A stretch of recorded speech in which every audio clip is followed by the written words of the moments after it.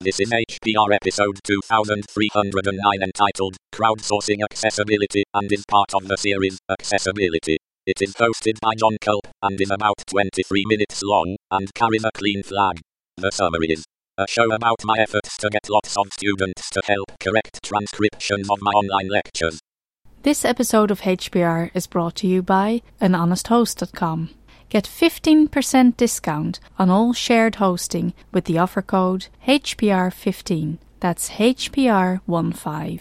Better web hosting that's honest and fair at anhonesthost.com.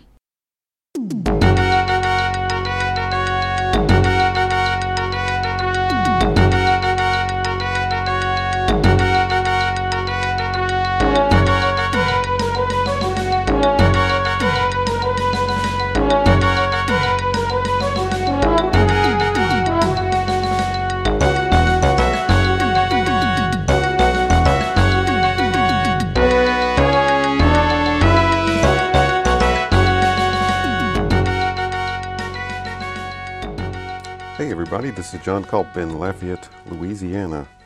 Man, it has been a long time since I have contributed an episode, and it's mainly because I've just been really busy with my job. I got, I don't know if a promotion is the right word for it, but about a year and a half ago, I was made director of the School of Music and Performing Arts here at UL Lafayette, and it's changed. It's changed a lot in my job description, a lot more time commitments and less time for stuff like this. But summer is upon us, and I'm in the office this morning on a Sunday taking care of a couple of things, and I thought I would take advantage of the opportunity to record an episode. This episode is going to be about something that I've just started trying to do with respect to accessibility in my online class. Before I get going, though, I need to start something. What I'm doing, in general terms, the project is to get transcriptions, like text transcriptions of the audio part of all of my lectures. So if in my online music appreciation class, I've got 20 video lectures, and in order to have even basic compliance with accessibility standards, there needs to be a text alternative to anything that is audio or visual for that matter. So that means alternate text for images if you've got online content like web pages and stuff like that with images in it. Or in the case of spoken word, you need a text alternative. This isn't as much of a concern for a music class because I've been teaching for 20 years now, and I've never had a deaf person in a music class. And normally, the captioning and the transcripts are for deaf people, but in a music class, I've never had a deaf person. I've had blind people a number of times, but never a deaf person, because being able to listen to the music is kind of a fundamental part of the class. That doesn't mean that I don't think it's a good idea to have the captions, or in this case, transcripts, because I don't know about you guys, but sometimes I like to have options in how I consume things, whether it's audio or video or what. And if I'm faced with 20 lectures that are on a video format, like back when I did these, the guy who did the video for me used a pretty locked down video format, and so it doesn't have things like high-speed viewing like I would like to have now, where I could speed myself up. So I like to have options, and if I had the option of simply reading the text of all of these lectures at my own pace, I would like that. And so I'm doing this in part for myself and in part to come into compliance with accessibility standards. And it's a big job to take the audio from 20 lectures, each of which is anywhere from 25 to 40 minutes about, and to transcribe this. I've got a transcription tool that I use to do a lot of the heavy lifting. It's part of the Dragon Dictate program for Mac. And what I was about to do a moment ago when I said let me do something first was to start the transcriber on an audio file, lesson number 19 out of 20. And the way I do that is, this is on a Mac, by the way. I don't know if the Dragon version for Windows has the transcription tool or not, but the one for Mac does. And I've got a computer in my office here that it's actually a triple booting iMac. It can boot either the Mac OS or Windows 10 or Ubuntu 16.04. And I know the people over in the tech department here, and they trust me enough where they will let me have a certain amount of control over my own computer. And so they allow me to triple boot my iMac. So I'm going to go into the Dictate menu under Tools and choose Transcription. And choose Lesson 19 WAV file. Double click on that. And in just a moment, it will start transcribing. And it does a pretty good job. It knows my voice. I've trained Dictate to understand my speech patterns and my voice, but in a music history lecture, there are going to be a lot of words that are not in its dictionary, and so it's going to mess some stuff up.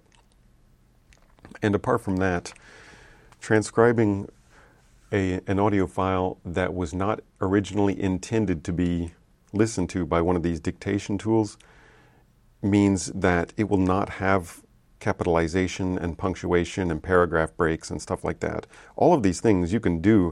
If I were just dictating into the transcription tool, I could tell it when I want a period, a comma, a semicolon, a new paragraph, a new line. All of these things are very easy to tell it to do, and it does a great job. I can tell it which words to capitalize or make all caps. But if I'm just talking to an audience, I'm not going to be putting in audible punctuation like that. And so it gives me this raw transcript. It's already transcribed about 2 minutes of the lecture. It does it at about 4 times the actual speed, I think. It's already got probably 400 words transcribed. It's pretty impressive. I think I did a show about this a couple years ago where I did some audio where I was actually doing the whole thing as if I was talking to Dragon Dictate, and then in real time talked to you guys while it was doing the transcription, and then posted the transcript as the show notes. Now I'm not going to do that here. That would be extremely tedious.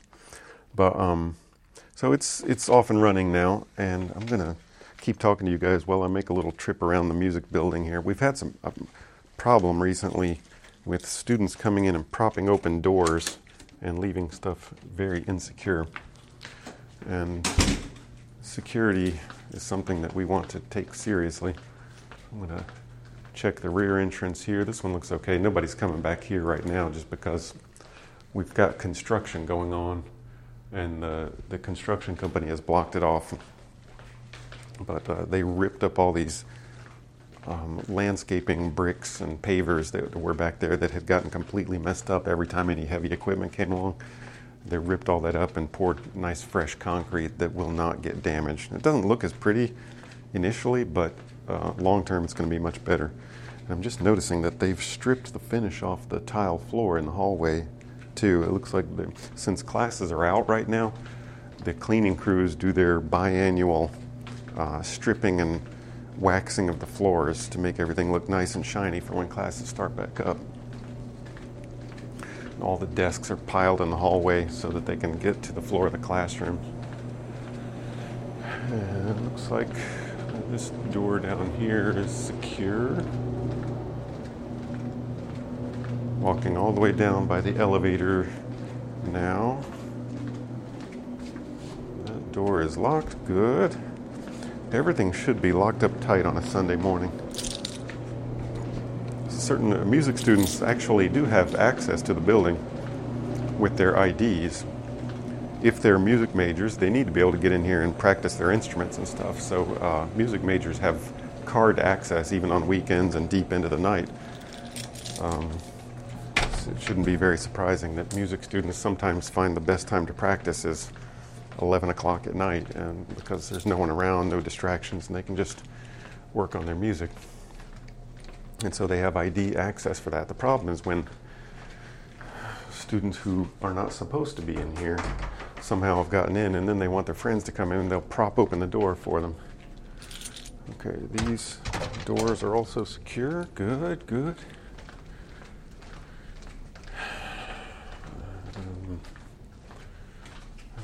this one is.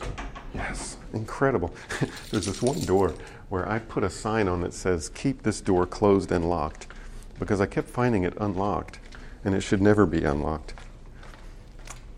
And not surprisingly, people just ignore the sign and just keep leaving it unlocked and sometimes propped open. But this morning, it looks like everything is all locked up. I'm very pleased about that. Back before I was the director of the School of Music, this wouldn't have necessarily been my problem. I mean, it's everyone's responsibility to make sure the building is secure. But now, whenever there's a problem like this, I'm the one they call. And so I've got to kind of deal with it. Anyway, back to the topic of the podcast. So what I'm doing right now while I'm walking around is letting the machine run its raw transcript. And I mentioned that it does not have any punctuation or paragraph breaks or capitalization. And so that's what needs to be done. That's where the many hours of labor are required to get it into a decent shape where it would be readable. And I had an idea not too long ago. I mean, this is too much work for me to do. I've tried a couple of ways to get this work done in the past by having a graduate student assistant assigned to me for the semester where they have to spend a couple of hours a week working on it. Or sometimes having student workers from the office who are technically reporting to my secretary. If they're out of stuff to do and sitting there just fiddling around on their phones, I'll have them work on these things a little bit.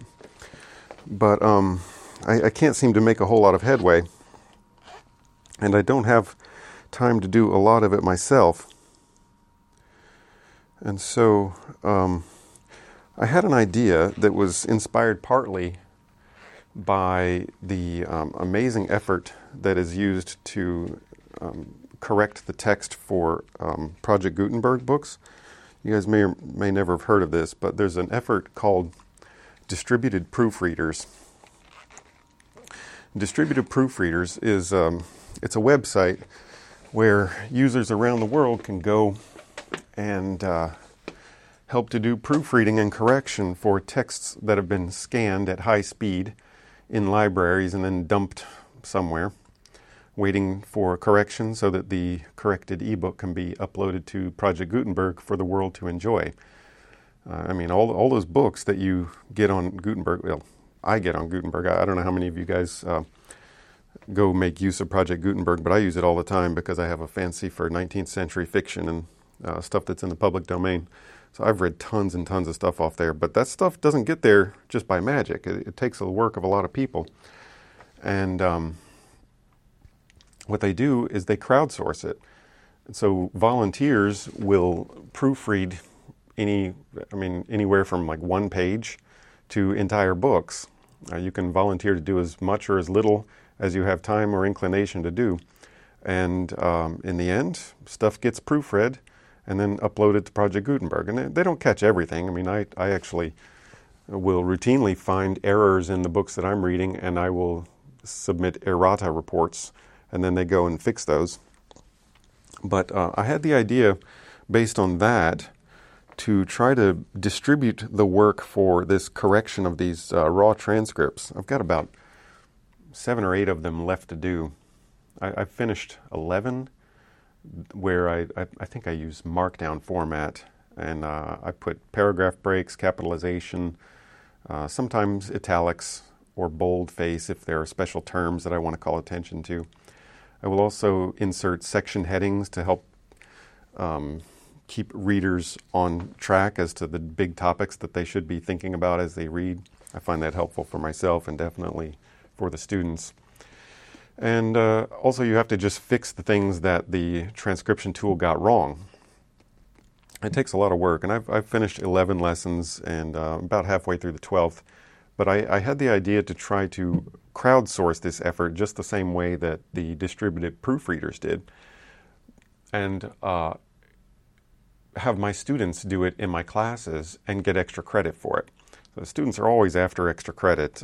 If they get to the end of the semester and realize that their grade is just a little bit below what they want, they'll come and ask me, is there anything I can do for extra credit? Well, now I have something. They can help me proofread these lectures, and for each 1 minute segment of audio that they proofread, they can get one extra credit point.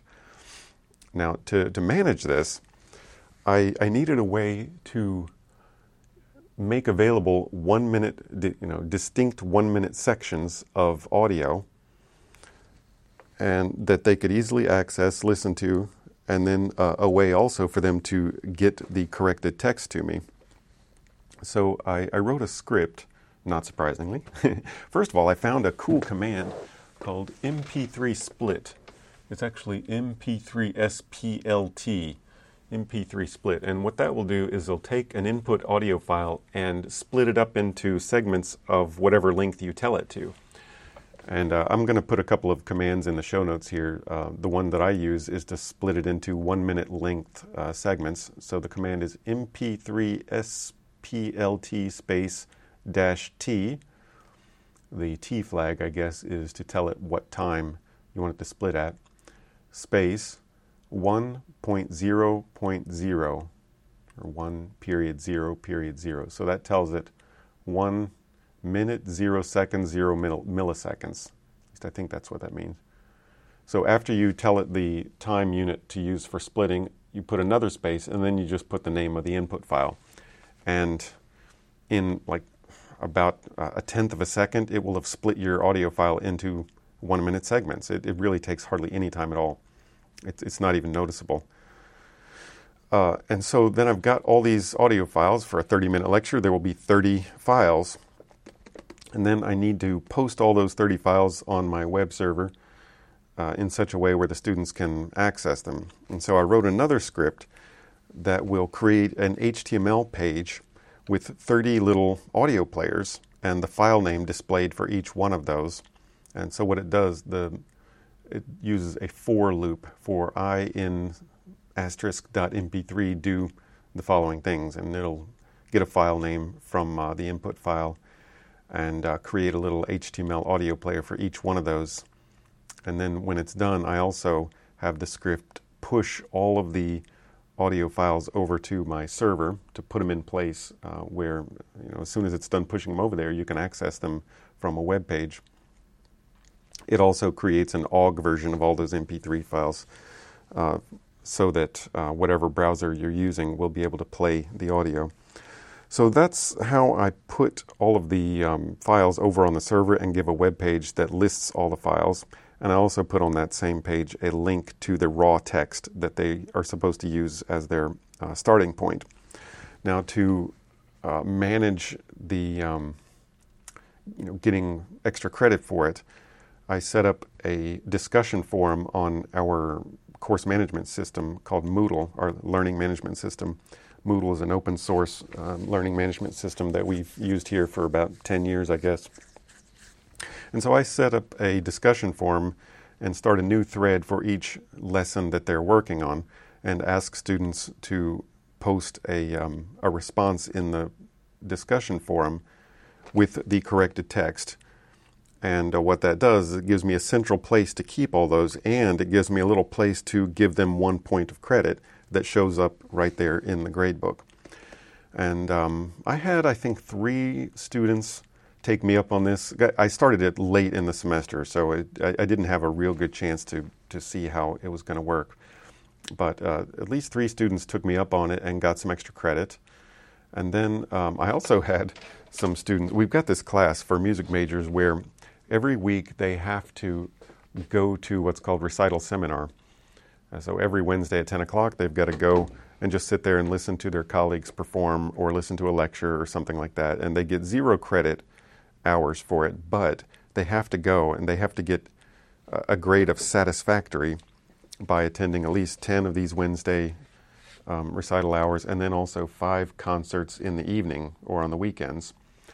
And inevitably, 5 or 6 students at the end of the semester failed to show up. I mean, I always tell them right at the beginning of this class, seriously guys, all you have to do is show up for this and you get your credit. And you need 8 of these to graduate.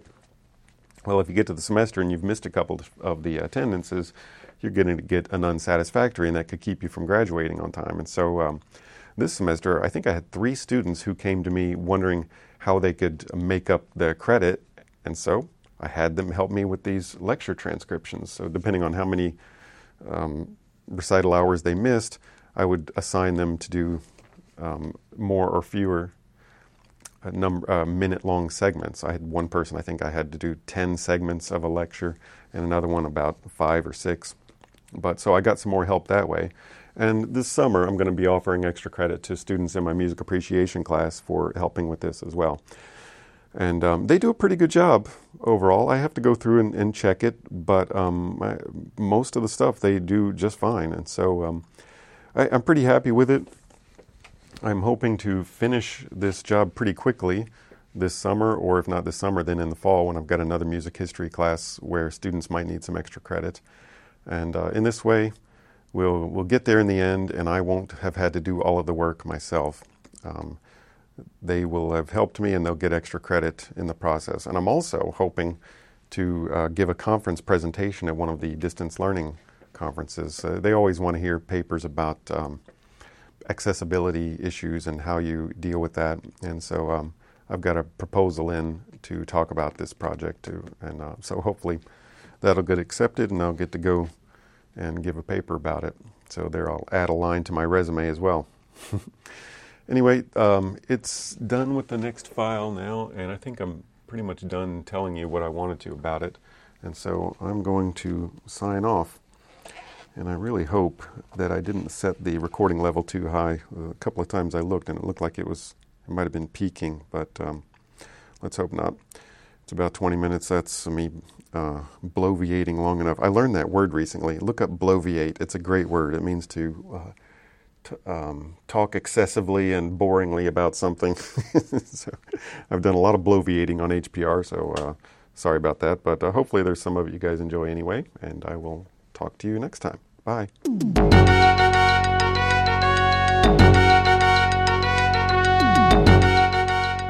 You've been listening to Hacker Public Radio at hackerpublicradio.org. We are a community podcast network that releases shows every weekday, Monday through Friday.